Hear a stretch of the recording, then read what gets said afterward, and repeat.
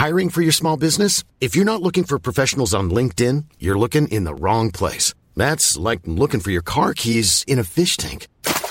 LinkedIn helps you hire professionals you can't find anywhere else, even those who aren't actively searching for a new job but might be open to the perfect role. In a given month, over 70% of LinkedIn users don't even visit other leading job sites. So start looking in the right place. With LinkedIn, you can hire professionals like a professional. Post your free job on linkedin.com/people today. Many of us have those stubborn pounds that seem impossible to lose, no matter how good we eat or how hard we work out. My solution is PlushCare. PlushCare is a leading telehealth provider with doctors who are there for you day and night to partner with you in your weight loss journey. They can prescribe FDA-approved weight loss medications like Wegovy and Zepbound for those who qualify. Plus, they accept most insurance plans. To get started, visit plushcare.com/weightloss. That's plushcare.com/weightloss. Hey, it's Ryan Reynolds, and I'm here with Keith, co-star of my upcoming film, If, only in theaters May 17th. Do you want to tell people the big news? All right, I'll do it. Sign up now and you'll get unlimited for $15 a month and 6 months of Paramount Plus Essential Plan on us. MintMobile.com/switch. Upfront payment of $45 equivalent to $15 per month. Unlimited over 40 gigabytes per month. Face lower speeds. Videos at 480p. Active Mint customers by 531.24 get 6 months of Paramount Plus Essential Plan. Auto renews after 6 months. Offer ends May 31st, 2024. Separate Paramount Plus registration required. Terms and conditions apply if rated PG. G'day, I'm Pete Hollands, and you're listening to Sorry Partner.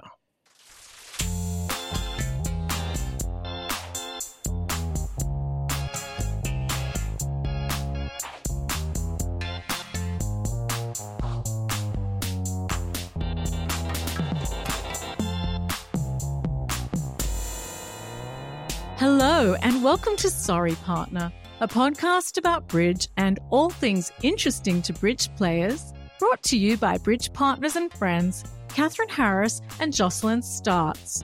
On today's program, we talk with Australian champion Peter Hollands about what it's like to be the world's most popular bridge streamer and how being able to stand in another person's shoes makes him a better player and a better teacher. Plus, he shares his top tip for developing players. But first, let's kibitz. Hi, partner. How are you, Jocelyn? I'm well, Catherine. How are you?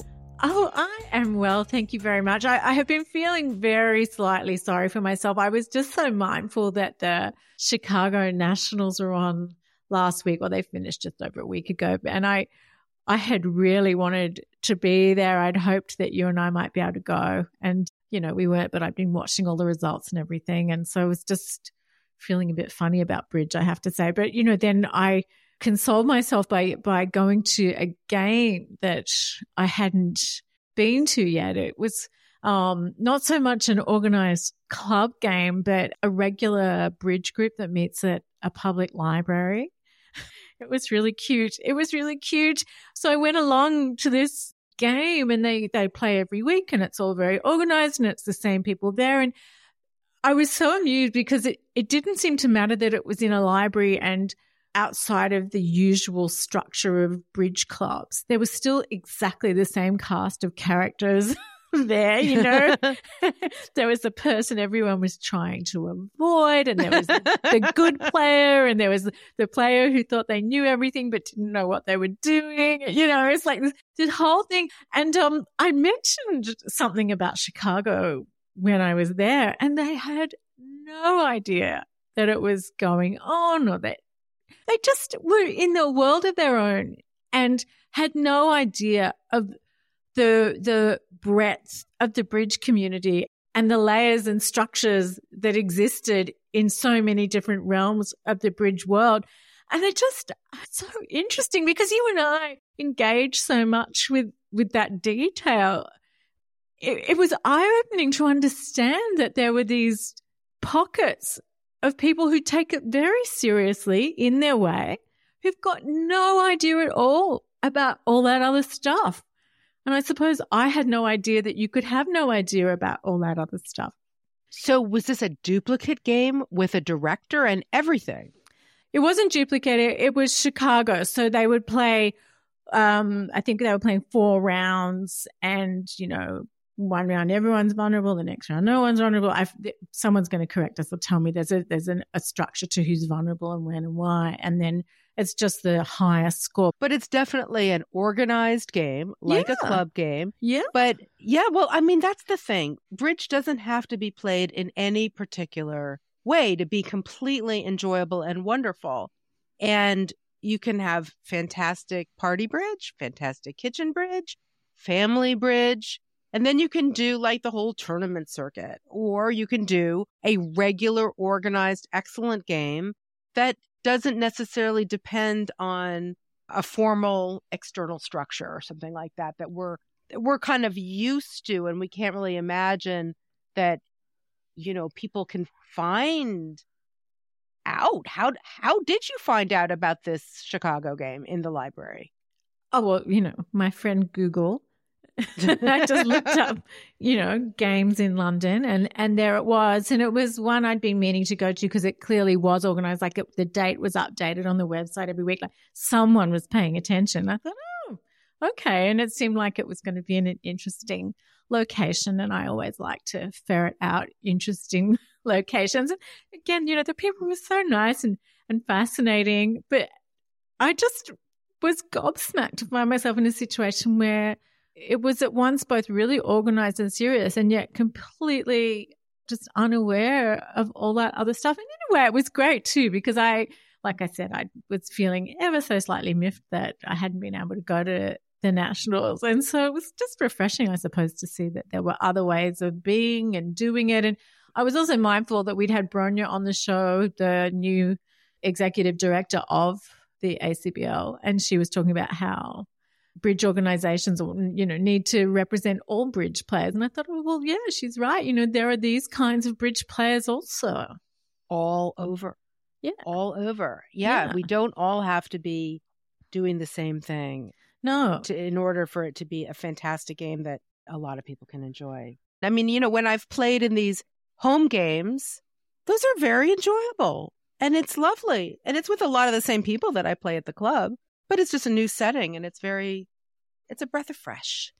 Yeah, it's making me think I should maybe look at opportunities to play more casually sometimes, because I think it just might put some of the fun back into it.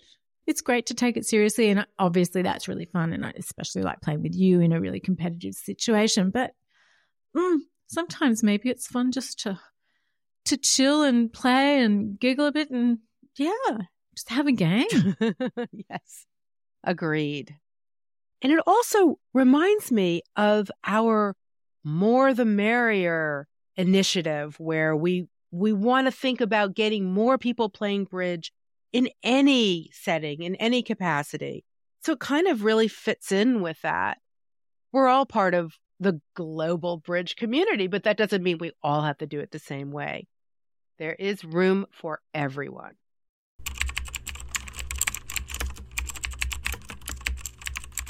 We have a full mailbag this week, Jocelyn. I have 3 letters for you. Well, bring it on, Catherine, because you know I love the letters. I do know that, and I very much enjoy your enthusiasm when I tell you I'm about to read them to you. Our first letter today is from Linda in Tallahassee, Florida, and the subject line is "What people won't do to play bridge." My bridge partner and I were invited to play in the Swiss teams in the Denver Regional this May. It seemed hard trying to find a qualifying game online that would work for the 4 of us because we're all very busy, but we found one and signed up. The day of the game, I decided to do a little work in my yard, waiting for the game at 5 p.m. I got my battery-operated hedge trimmer out and was going to town on some bushes. My left pointer finger got caught in the teeth somehow and about cut the tip off it, blood spewing everywhere. Blah. I grabbed a towel and wrapped it around my finger. My neighbor drove me to the emergency room since I couldn't drive myself. This happened 2 hours before the game was to start. Thank goodness I grabbed my laptop because nothing is easy at the emergency room. I got there and they said it wouldn't take long, but of course it did. I had to play this game in the middle of them taking x-rays, giving me a tetanus shot, and detonating my finger and sewing it up. What can I say? I took one for the team. It all turned out well and we qualified. P.S. I will never look at ground beef the same way again. Oh, gross. Oh my God. What a story. What a story. But good job, Linda. And amazing composure to think of grabbing your laptop in the middle of that hoo-ha. Oh my God. With the blood spurting and oh my God, the missing fingertip. Yes. I hope your teammates were suitably appreciative. Our next letter today, Jocelyn, is from Alan, who's written to us before about how it's better to be lucky sometimes than good. And he has yet another example. Recently, I was playing in the open pairs at a regional with a last-minute partner match from the partnership desk. Quite early on, we arrived at what could fairly be called the Table of Doom, an expert pair that the previous 2 days had finished first overall in this event. Gulp. On the third board of our set, I was the dealer and opened 1-no trump with a balanced 15-point hand. Left-hand opponent passed, partner bid 2 diamonds, and right-hand opponent passed. Of course, I dutifully and happily, holding King Jack X, bid 2 hearts. This was passed around to my right-hand opponent, who promptly doubled. I experienced a slight but really had no option but to pass, as did the left-hand opponent and my partner. Dummy came down and my partner's heart suit, 5 cards to the 8-7, was a bit worrisome.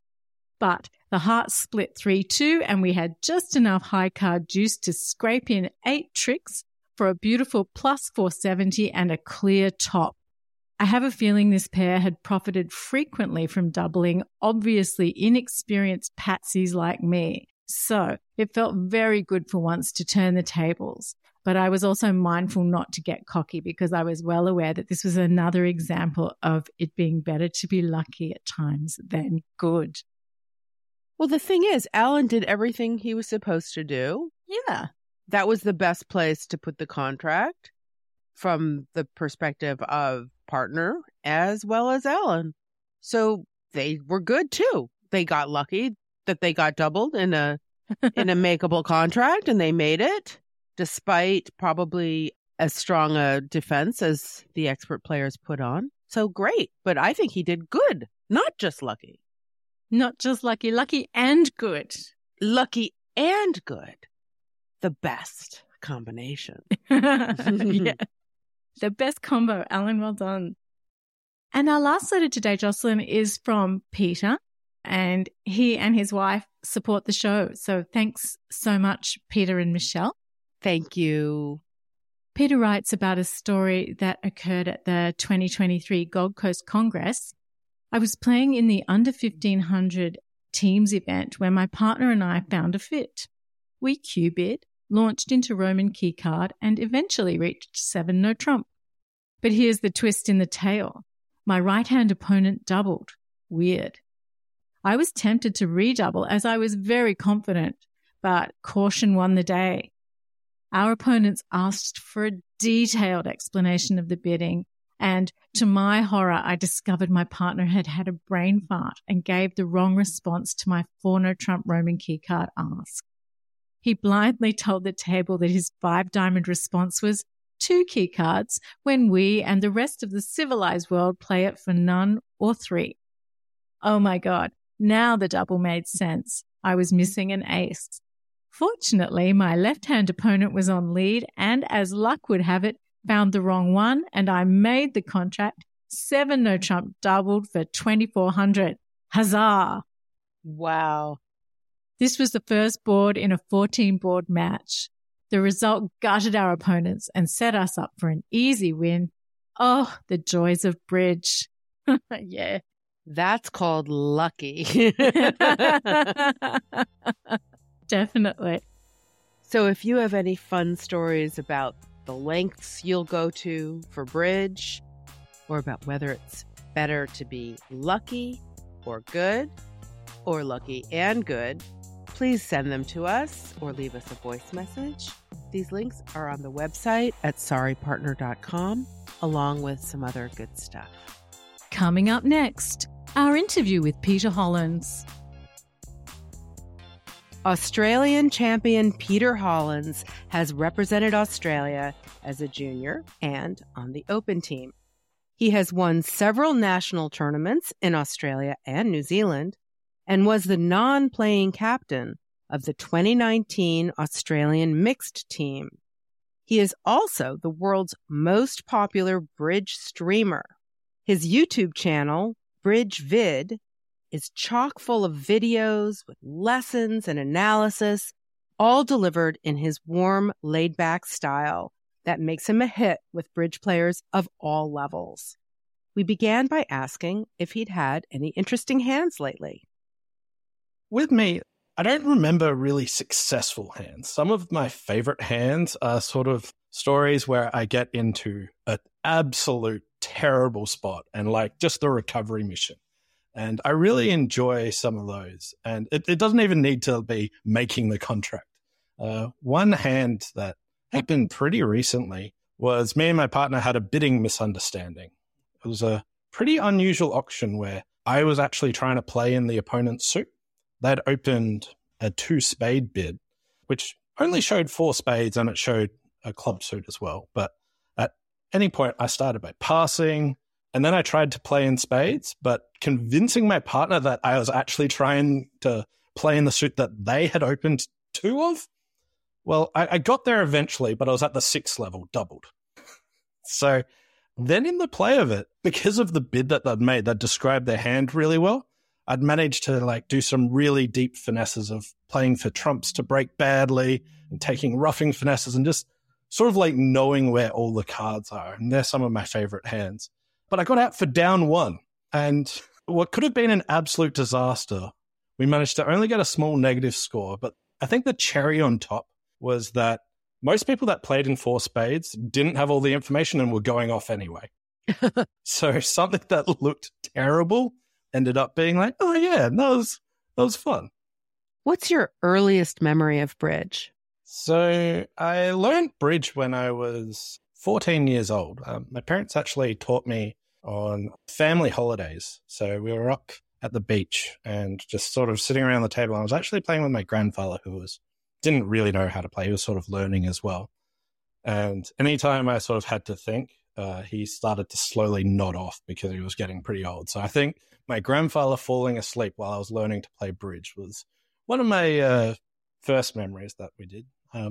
When I got back from the holiday, I still had that passion about it. And my parents sent me along to a youth club. So I've got heaps of memories from just playing and learning with all these different juniors. And we just had Friday night card sessions. And that was just some of my favorite things growing up. Just every Friday night, we'd all get together and throw some cards around. And it wasn't always bridge. There was all kinds of various trick-taking games that we played along the way. And yeah, that was sort of like my early bridge life. And was that in Australia? Yeah. So that was in Melbourne. Andrew Mill was my teacher, and he was on this podcast previously. And he ran a youth club in Melbourne for almost forever, it seems like, at least 20 plus years. There's all these generations of youth players in Victoria that grew up under his tuition. And as I was coming in, we were sort of some of the last that he taught because his kids were just starting to grow up and I grew up with them learning to play. So can you tell us more about some of those bridge sessions, those early bridge sessions? Yeah, so basically we'd rock up. There was maybe 12 junior players all from Victoria that would come. We'd usually start with a game called Up and Down the River, where it was just sort of like a trick-taking game where you had to guess how many. You'd start with 1 card and then go up to 7 and then back down, or the other way around. And you'd have to guess how many of the cards you're actually going to win. And that was just like this introduction to doing that. And then up on there was like a whiteboard where there would just be like one problem hand. And just as you go throughout the night, at some point it would pique your interest and you'd have a look at it and you'd try and come back to it. And right towards the end of the hand, Andrew would be going through it and explaining that. After we did that, we'd play bridge for a couple of hours, or basically it was just a natural way of going it. When people had enough, we sort of stopped, and then we might put on some music, we'd just relax and just have a fun Friday night to do it. So it was just really a social atmosphere where you passively learn to play cards and play bridge and pick up the enjoyment of the game that way. So it sounds like in many ways it replicates what we think of as possibly a kind of previous generation's experience where they might have learned hanging around their parents who were playing maybe socially at home, and it was just part of what was going on. And there wasn't that pressure. It was much more about fun. Definitely. You're never actually told, hey, don't do that, you're doing it wrong or something. But if you went down, you'd go, oh, was there anything I could do? And you'd take time and open up all the cards, and it would just explain different options as you go through, and you can go, oh, okay, but I was trying to do this. And you might have had like a really good thought process of what you were trying to achieve, but your execution of it wasn't quite right. And it was always like this super patient, really good teacher that went through that ways, and amazing way to learn. And I think the Victoria reaped a really strong youth foundation from all the hard work that it put in. And I'm certainly very fortunate from coming through that. Was it a competitive environment? Yes and no. We weren't ever playing for master points. I'm not sure there was ever really scoring, but the individual drive to try and beat each other, that was definitely there. So not your traditional competitive format, but we also got to try and form different partnerships, and we knew who was sort of the best players. And I remember I was always super driven to try and play with the best player that I could find. When I rocked up, I was just starting with one of my friends that I dragged along. But as his interest started to wane, I was like, oh, well, one of the other good players, Justin, who was the best at the time, I was like, he was a bit of a prickly teenager at the time, but you needed someone kind of can hold his temperament at the time. And basically the way I like to think it is that he taught me how to actually play bridge. I taught him how to be a good partner. So that was like our joining of partnerships. And I think we both bettered each other in that way. And when did you start to feel that you were good at the game, that you knew you had a facility with it? It's a weird thing that I feel like I have imposter syndrome, and I never actually felt like I was good. I would always get to these spots and get good results. I'm like, those other people are so much better. They could talk about the game and you could understand their thought process. And like, wow, that's really clever. And all I was good at is saying, oh, I made this mistake. That was really silly. I did that again. So at every level I managed to achieve, I don't think I've ever gotten there and actually believed that I deserve to be there. Like, I made my state team and I was like, oh, I guess I got dragged along to that as a youth player. Then I managed to make the Australian under-21 team. And then each level up, I was like, oh, wow, but there are so many of these good players. Why aren't they? And it's really hard to kick that feeling. But I've pretty much always had that until you've been at that level for over a year. And you're like, maybe, okay, something I'm doing right. I don't know what it is, but okay, I guess I'm not as bad as I guess I am. So you've just kind of accepted that you must be not too bad. Yeah. But you did love it from that first time. Yeah, I absolutely loved it right from the get-go. I just had like this, like before we did that, I had always played cards, but just the unending learning that you could get from it, I just always had that passion and wanting to learn and be able to discover new ways to do it better and enjoy the game. So it's one of these things that I don't think I've ever really lost either. Some people say, do you burn out in the game? But I've never lost it. I've always enjoyed it and find new ways to keep enjoying it. Have you ever taken a break from bridge? I've never really taken breaks from bridge, but there's times where I didn't want to be as competitive. After I'd made the Australian team, I felt like, hey, I've achieved everything that I wanted to achieve, or I didn't even think that I could make the Australian team when I made it. Back to like how my belief of what I could do. So after that, then I was like, okay, I really enjoy it, but I want to just take downtime and play it more socially and with different people and find other ways to really enjoy the game that isn't always the intense playing at the absolute highest level there. So how did you go from Friday nights at the Youth Bridge group to actually playing on a team or in tournaments, more competitive bridge? Yeah, I guess I got sort of sucked into it from that youth club. So they had national championships, which are like state versus state competitions. And there's a youth team that's put into that. And the first year that we were playing, Melbourne was actually hosting it, and they put in a special consideration of, seeing as they're juniors and it's the home place, can we just have a team of 8 instead of the regular 6 people? And then they basically managed to get 8 of the more willing and addicted people onto it. I was terrible. I was so bad. Throughout that tournament, we were battling really, really hard for last and second last place. We managed to just narrowly pip the other people out of it. And then from there, I was like, hey, this is really cool. And later tournaments, when I had a bit more experience, then I was like, yeah, let's keep playing on the state team. Because once I got that taste of it, I got really hooked and managed to make the state junior team quite frequently. And from there, we started going to the Australian National Championships. And at the time, they'd just introduced an under-21s category as well, which was pretty new. They hadn't done it before. So my timing for this was just absolutely impeccable. Couldn't have asked for more. And then I got to go away on the Australian under-21s team. And we went to New Zealand and Thailand.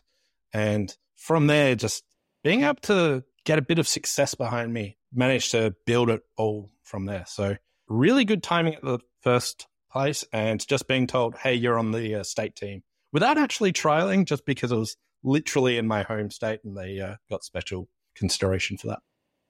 So you're known for your very instructive videos. And I'm wondering if part of the reason that you're such an effective communicator in the videos is because of a certain amount of empathy for your viewer and what they're going through as they try to learn some complicated device or hand pattern or counting method.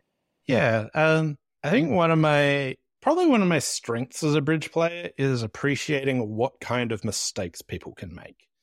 So it's not all the brilliant plays, but, this is a way that I can give my opponents ways to make errors. And I think that I've put lots of effort into that for my own game, so that when I'm trying to play and teach people, I feel like I can see the mistakes that people encounter and have to try and overcome. And then what sort of steps do you do to actually do that? And in my partnership, that one of our strengths was trying to pose different problems and just make life tough for your opponent. That's one of my favorite aspects of the game, is just making it hard for the opponent, whether they get over it or not. Giving them those challenges and giving them that is something I really enjoy, which I think then translates to when I'm trying to teach people, well, these are the problems that you're going to encounter and what can you do? I don't see, like, while people might want to learn about the fancy plays of end plays and squeezes, they don't really help. It's sort of getting those normal hands and making them so you don't mess up partway through, and what sort of errors can you overcome? I feel like that's the main part, and that's really where my focus on my YouTube videos has sort of been.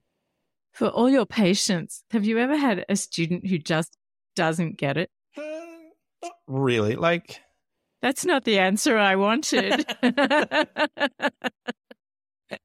There's always people that have a limit, but whether they can, I know that they're not going to achieve greatness, but they can always try and improve. So that's the way I you just shouldn't talk about me on the show like that.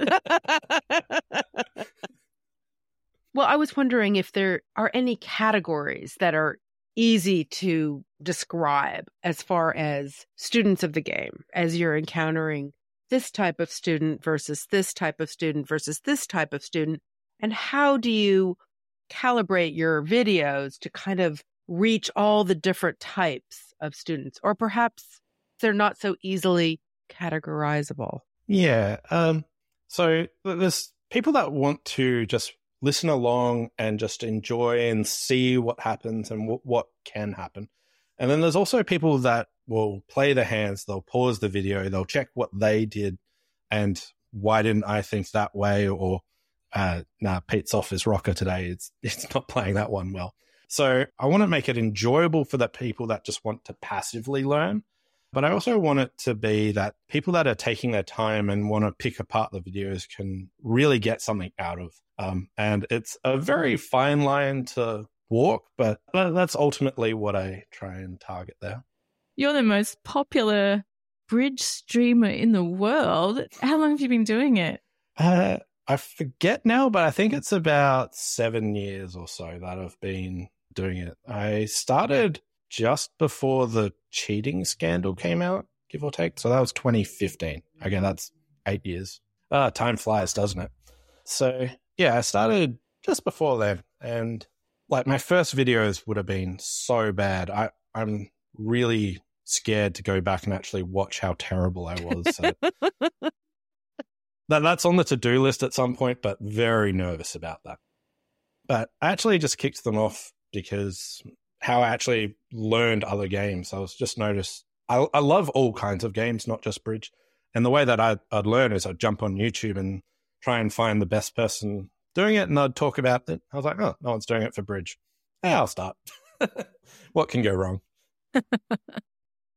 And is it just you, or is there a team behind you? No, just me. My wife, Laura, she sometimes gives me ideas or motivation, but yeah, it's just me, really. Are you doing it from home? Yeah, not that anyone can see, but I moved house and the first thing I did was paint my wall green. I used to be renting and I had a green screen that I'd have in just a little office in basically a shack out back where I could do it. But once I managed to move house, I was like, yeah, first thing doing, painting a wall green, getting that all set up. And yeah. Hi, I'm Daniel, founder of Pretty Litter. Cats and cat owners deserve better than any old-fashioned litter. That's why I teamed up with scientists and veterinarians to create Pretty Litter. Its innovative crystal formula has superior odor control and weighs up to 80% less than clay litter. Pretty Litter even monitors health by changing colors to help detect early signs of potential illness. It's the world's smartest kitty litter. Go to prettylitter.com and use code ACAST for 20% off your first order and a free cat toy. Terms and conditions apply. See site for details. Hiring for your small business? If you're not looking for professionals on LinkedIn, you're looking in the wrong place. That's like looking for your car keys in a fish tank. LinkedIn helps you hire professionals you can't find anywhere else, even those who aren't actively searching for a new job but might be open to the perfect role. In a given month, over 70% of LinkedIn users don't even visit other leading job sites. So start looking in the right place. With LinkedIn, you can hire professionals like a professional. Post your free job on linkedin.com/people today. Many of us have those stubborn pounds that seem impossible to lose, no matter how good we eat or how hard we work out. My solution is PlushCare. PlushCare is a leading telehealth provider with doctors who are there for you day and night to partner with you in your weight loss journey. They can prescribe FDA-approved weight loss medications like Wegovy and Zepbound for those who qualify. Plus, they accept most insurance plans. To get started, visit plushcare.com/weight loss. That's plushcare.com/weight loss. Do you ever run into your fans when you're out and about? All the time.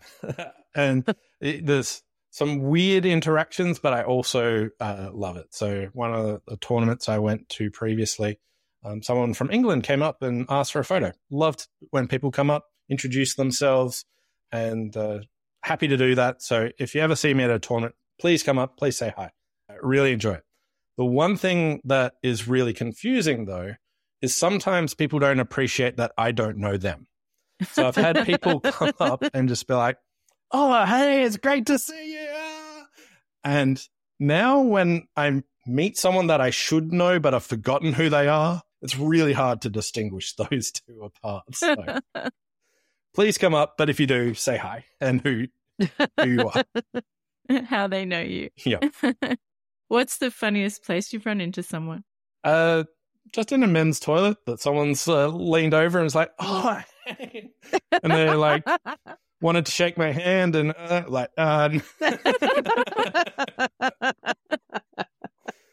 I guess there's a time and a place really for it. So what's the most unexpected place that you found yourself playing bridge? The places that I play have been rather routine, but one of the places was Canberra, just in the middle of winter. Oh, I agree. That's a very strange place to be playing bridge. I'm sorry to all the Canberrans listening. You can forgive me. But at the venue, basically they had some power issue and the heating hadn't kicked on or wouldn't turn on. And it was the coldest Canberra day. It was below freezing. And everyone there was playing bridge in ski clothes. It was kind of surreal to see. They had gloves on, beanies, big puffer jackets, all trying to hold these cards. And the other issue is if you wanted to go get like a drink, the fridges weren't working either. So like, you'd get a warm drink, you'd take it outside, put it out in the cold. It could stay inside. It would nearly freeze anyway. But just watching like these swaths of people all playing in this outlandish stuff for bridge was kind of surreal to see. So not a strange place, but a strange sort of occurrence there. But that was only for one day, luckily. They managed to get it fixed for the remainder of it. That's hilarious. What's the craziest bridge experience you've had? One time I went to a just small club when we were actually going to a music festival. We went to the Port Fairy Folk Festival. And Port Fairy has this teeny tiny little bridge club. But there's actually a group of, 6 to 8 really good bridge players that were going to this music festival. And what we'd do is we'd just pick random partners and we would rock up. And we came for just a fun time and just to have a good social game with the people down there. And what was happening was they have like an intermission, but halfway through, my partner actually had to leave. And there was no one that was there to actually play. They had to go back to pick someone up to bring them to the music festival. So over the next, I think they had like a half an hour break. We went around the festival grounds and we're asking people, hey, do you want to come play bridge? And I managed to rope in a guy called Tony. Lovely guy. He'd had this tiny experience of playing 500. He was like, sure, why not?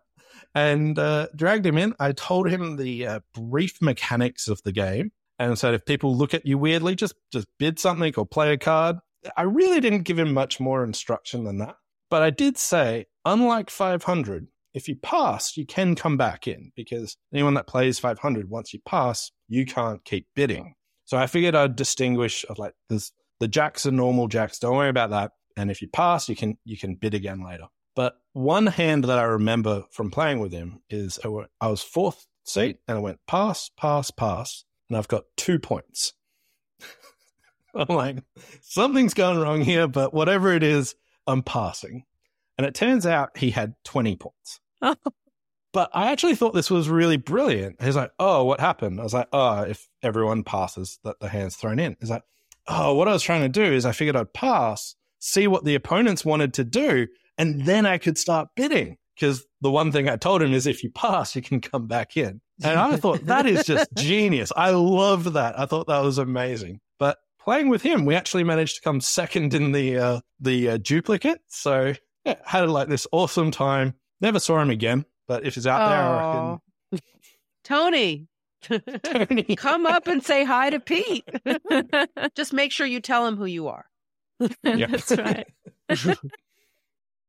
Is there a hot button issue in bridge that's particularly important to you? I think the way that people teach bridge really has to be revisited.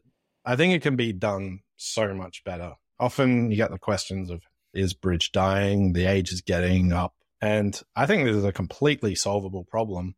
It's how we teach bridge. I think there's too much of a focus on people have to learn all these different conventions when the fun part of bridge isn't, oh, hey, I did Stayman. I did Stayman again. How good was that? I don't actually see people celebrating bidding Stayman, but they enjoy the card play. They enjoy the bidding decisions that come up. And I think that you want to be able to focus introducing that aspect to new players as quickly as possible. Whereas I think lots of beginner places get bogged down on, okay, let's teach them doubles and we'll teach them transfers and Stayman and Blackwood. And that's, I don't think, very necessary. Like at some point, sure, you need to learn it, but I don't think that's necessary for getting people in the door. But how would you organize it, Pete? Because I think part of the reason they do that is it's sort of easy in a way to hang a curriculum up and say, we're going to have lessons. This is what we're going to teach. If you're going to, pretend you're running a club, how would you try to infuse it with a bit more of that fun? I think it would be good to like show a roadmap of where you can get to. Like, hey, we want to get you in playing bridge and bidding. We're going to focus on card play and how you can try and reach game contracts and bid like that. But down the line, here are some of the things that you can try and learn. All these different conventions, if you see other people using, we do run these lessons here. When you feel ready for it, come jump in. It's not mandatory. You don't need to play these conventions. But if you think that you might be useful, you can come back to that. I also think there needs to be a better way to teach people online. I sometimes have people say, oh, where should I go if I want to learn online? And I literally don't know where to recommend people.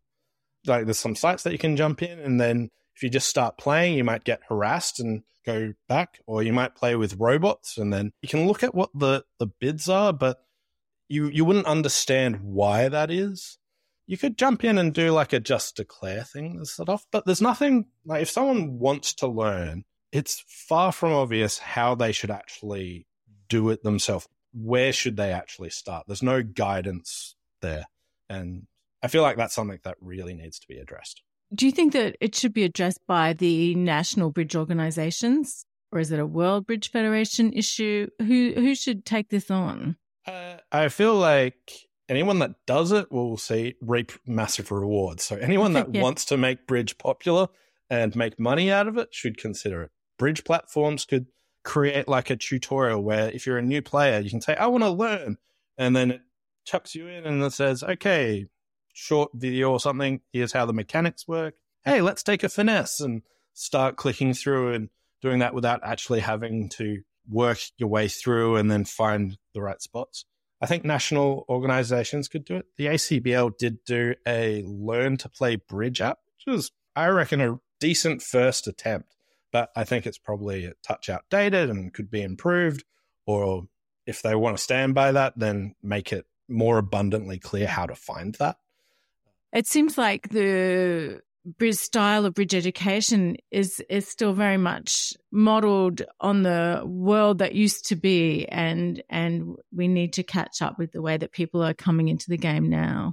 You know, you can't assume people have a basic understanding because they grew up watching their parents or grandparents. It's not the same world anymore. And so we need to find a more accessible way to jump in. Yeah, like lots of people that want to come to the game haven't been playing card games all their life. Right.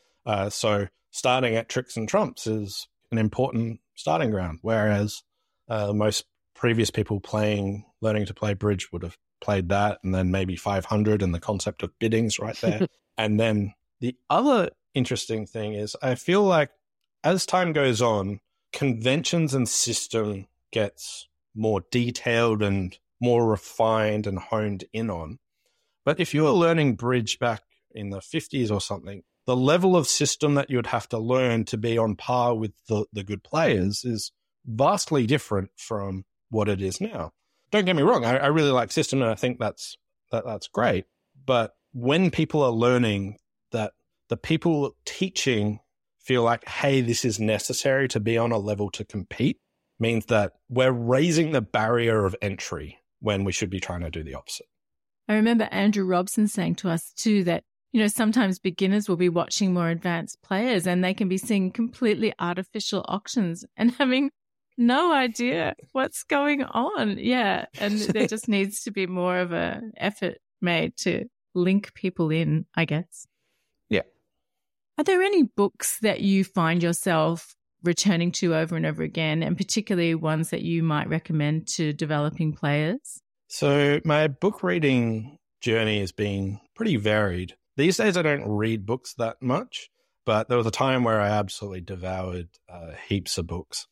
Some of my favorites are Killing Defense by Hugh Kelsey. It's a bit dry, the bidding's a bit outdated, but the concepts of that are timeless. And if you're passionate to sort of trudge your way through it and appreciate what's going on, I think that's a really good book. Bit more advanced is Eric Rodwell's The Rodwell Files. And it's kind of like this encyclopedia where it covers all these different types of players that even expert players haven't really seen or appreciated. And some of them have the weirdest names. I forget the names now, but like you'll have a laugh at why some of them he names them this. And it's basically a catalog of the different plays and why he's named them to help him try and remember them. So they're two different books that I think are pretty good. My history of reading books was at some point I wasn't selected for a team. And I was like, you know what? I'm going to go prove next year that I'm going to, like, I deserve to be there. And I think I read 100+ bridge books in a year, just like, oh yeah, let's do that. And so I read heaps and heaps and heaps of books then. Then after that, it sort of tapered off because I'm like, that's too much. Let's not do that anymore. So don't do as much of that. But you'd reached peak book. What happened after that year of 100 books? Yeah, I got back in the team. Great. Sometimes you need some setbacks to like really motivate you to try and push yourself to the next level. And I think it was that like your bridge learning will go like you'll learn heaps and then you plateau for a while and then you learn heaps again. And I was definitely at a time where I was just coasting on like a plateau. But and what is it called when you go backwards? Regression. So familiar, unfortunately. Do you have any specific bridge goals for the future? My main goals are just trying to make sure that I enjoy myself and try and make sure everyone has a good time as well. I don't want to get bogged down too much in serious. I want to have laughs at the table. I like it when you're at a table, you hear some people laughing. I know some people are like, oh, we're playing, we're taking it serious. But obviously not make too much noise, but I do want some of that. So I want to make sure that when I'm playing, it's lighthearted and enjoyable. And the events that I go to, I make sure that there's good social settings around or a good environment to actually be playing that. I think that's the type of stuff that I'm really focusing on. At some point, I feel like I'll get the drive to, hey, I want to see how high a level I can play at again. But I don't see that happening in the near future. But down the line, I can tell that as you sort of drift away from that highly competitive thing, there's just this little tug saying, come back for a bit more. You have a couple of small children. Are you hoping to set up a situation where they get to have those bridge sessions with their friends like you did? Yeah. If they're interested in the game, I would definitely want to try and make sure there's that big social atmosphere and a group to go with them. And it's not sort of them just sort of soldiering it alone. I love personally like the friendship group that I've built over the years is just absolutely something that keeps me with the game. So when my kids, if they ever show an interest, I would definitely put a lot of effort into making sure, hey, not just them, let's find some friends, let's get a few people along for sure. Do you have a favorite tournament that you really love to play? Yep. I've got a couple of answers for this. One, there's 3 tournaments. First of all, shout out to the Gold Coast Congress. It is by far the best tournament in Australia. So if you're looking for that, that's the one to go through. It's got high competition. It's great setting, social, everything you could want. Good weather. But there's 2 other tournaments that are probably my favorites, but lacking the high competitive edge. The first one is a friendship group, one that's started in memory of someone who passed away. So we've got something called the Kilvo Cup, where about 20 people ranging from novices through to people that have represented their country rock up. And we have a weekend away where we play bridge and we play Grant Kilvington's system. It was terrible, really bad system, but everyone plays his system and we have laughs and we see stories about him and we reminisce. And the way that it works is if you're winning the tournament, you change partners and you're now playing with the person coming last. So you get this big mixture of who plays with stuff, some really interesting things. And I reckon it's just this fantastic way to play bridge and socialize. And the stories that come out of it are great and it keeps his memory alive. And since we've been doing that, it's been 6 years or so that it's been running. And every year I just always look forward to it. It's like everything I could ever want. And the final one is the Barrier Reef tournament, which is actually, it changes location It's somewhere in Queensland. There's 4 or 5 different towns that it rotates between. But I was lucky enough to have a friend that has a yacht and a house at one of the places. And what we would do is we would sail to the bridge competition. So we'd take basically a week off beforehand. We'd get on the boat, we'd all go together and we'd sail down to the Barrier Reef Congress, which is always in this beautiful spot.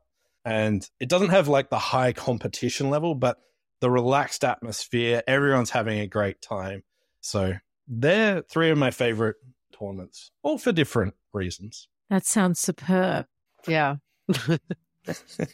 I can recommend it.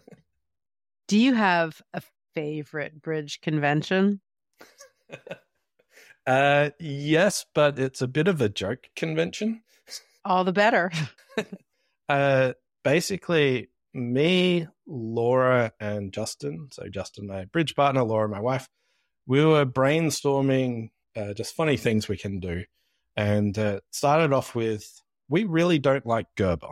So our goal was to make Gerber a worse convention. Is it possible? Apparently, yes. All right. This will hurt your brain, but bear with me. We decided, first step, let's make it a level lower, and we'll make it diamonds instead of clubs. 3 diamonds. 3 diamonds. And the way people play Gerber is every time you bid 4 clubs, that's Gerber, is how lots of people play it. So we said, every time you bid 3 diamonds, that's Gerber. Even if it went like a transfer to diamonds, that's Gerber. Or like 2-no Stamen, I don't have a 4-card major. I actually know I'm asking you for aces now. So we played it as any time someone bid 3 diamonds, it was Gerber. And then the cherry on top is we decided that the responses were pass shows 2. So if you've got 1 ace, you'd bid 3 hearts. If you've got if you've got 0 aces, you'd bid 3 hearts. If you've got 1 ace, you'd bid 3 spades. And if you've got 2, you pass. And the question is, how could you ever possibly use this convention? And Laura and Justin played a tournament and won one of the minor nationals doing this. And the 3 diamonds Gerber came up multiple times. And the thing that really hurts people's brain is, no, you don't use it for slam bidding. It is terrible to do it. So don't use that. But there's really innovative ways that you can use it. So once you've got this, you're like, well, actually, I'm favorable. I'm just going to open 3 diamonds and I'm just going to pass whatever happens. Let's just, who knows where we'll end up. Or Laura had like unfavorable. She had like a 9-card diamond suit or something, but wanted to see how many aces partner had so that should she vulnerable against not sacrifice. She bid it and found out partner had nothing. So she was one of the only people that didn't sacrifice with her 9-card diamond suit. But just the interesting ways that we're able to use it. And it got known as Laura 3 Diamonds. I'm not sure she's happy that it got attached to her name. But if you want to wheel something out, try it and don't use it for bidding slams. Not recommended. So do I dare ask, do you have a convention that you really dislike? Gerber. No. Well, yeah, Gerber is just like something easy to sort of knock down. The main thing about Gerber is I find there's just better uses for 4 clubs rather than it's actually like a terrible convention. I just feel like there's better things to do with it. There's lots of conventions that I don't like playing, but I don't have one that in particular is just like, nah, let's just steer clear of that. Ideally, you would either want to play super intense amounts of system or I want to play bare bones, almost nothing. This middle of the road stuff, I'm not a big fan of. How come? If I'm in just sort of like a pickup partnership, sometimes you'd be amazed how often a misunderstanding can come from when both people think they know a convention. And it comes down to follow-up bids where he's like, oh, I'm not so sure. Whereas if you're leaning towards its natural bidding, you're going to have far fewer mistakes. And I feel like you can get to decent spots nearly all the time. Often people will think that, hey, I've learned this convention, that makes me a better bridge player. But it almost never does. For learning a convention to make you better, it needs to come up, it needs to solve a problem. You need to have achieved a result that people that haven't wouldn't. And if you ever mess it up within a year, basically, you've lost pretty much your gains. So if I'm going to practice it and it'll come up lots and do it, then I'll play that. But if people are like, oh, let's do this convention, it might come up once in 6 months and we're never going to discuss the follow-ups to it, there's always something that can go wrong. What's the best bridge tip or advice that you've ever been given? I think it's just make sure you work out how to get good feedback. Some people will play bridge and just walk away and never look at their hands. Some people will play bridge and, hey, here's our double dummy analysis. Okay, I should or shouldn't. Double dummy analysis is not a great tool for it. It's something you can fall back on if you're not sure. But I think it's really important to look at how should you analyze your boards such that you can learn what to do in the future. If you missed a slam, should we have actually been in that slam? I'll very often get asked the question, how do we bid this slam? And the answer is, well, you shouldn't have been there, so it was fine. But if you don't know how to analyze your boards, it's really hard to make really good progress forward. So to do this, you want to be asking the best people that you know. You do want to look at double dummy, but not just take it at face value and say, oh, this is what I should have been done. You want to ask the question, is it a good contract? Was there something that I should have known about this? And then just ask people questions. The best people that you can find, they usually love being quizzed about, hey, what would you do on this hand? Or what could be done better? As long as you're not really trying to target and shame your partner for making a mistake, that's like, nah. But if you've got genuine queries about how to get better, ask them. And I think getting really good feedback is the best thing that you can do to make sure that you still improve and go from there. Pete, thanks so much for joining us today. It's been great talking to you. Thanks so much. It's been terrific. Thanks, Catherine and Jocelyn. Been a pleasure. Bye, everyone. And that's the show. Many thanks to our guest, Peter Hollands. Thank you also to our Sorry Partner posse of listener supporters who make the show possible. Sorry Partner is produced by Catherine Harris with production assistance from Jade Gray and David Turner. Our theme music was composed by Jocelyn Starts and produced by Daniel Graboy. Send your bridge stories and comments to sorrypartnerpodcast@gmail.com or send us a voice message. And please consider joining the Sorry Partner posse that helps keep us on the air, so to speak. You'll get ad-free episodes, a monthly newsletter, bonus audio from time to time, and other supporter perks. These links and a link to our discount offers and merch store are under the episode description in your app, on the website at sorrypartner.com, or wherever you like to listen. We'd love to hear from you, but be nice, or we'll call the director. Until next time, play well. May all your finesses be on side. And remember, as Peter says, figure out how to get good feedback. It's the best thing you can do to improve your game. Thank you, partner. Thank you, partner. Bye. Bye.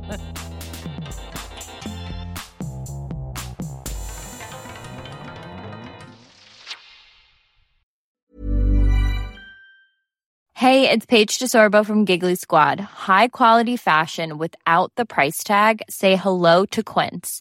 I'm snagging high-end essentials like cozy cashmere sweaters, sleek leather jackets, fine jewelry, and so much more. With Quince being 50 to 80% less than similar brands. And they partner with factories that prioritize safe, ethical, and responsible manufacturing. I love that. Luxury quality within reach. Go to quince.com/style to get free shipping and 365-day returns on your next order. Quince.com/style. Hi, I'm Daniel, founder of Pretty Litter. Cats and cat owners deserve better than any old-fashioned litter. That's why I teamed up with scientists and veterinarians to create Pretty Litter. Its innovative crystal formula has superior odor control and weighs up to 80% less than clay litter. Pretty Litter even monitors health by changing colors to help detect early signs of potential illness. It's the world's smartest kitty litter. Go to prettylitter.com and use code ACAST for 20% off your first order and a free cat toy. Terms and conditions apply. See site for details.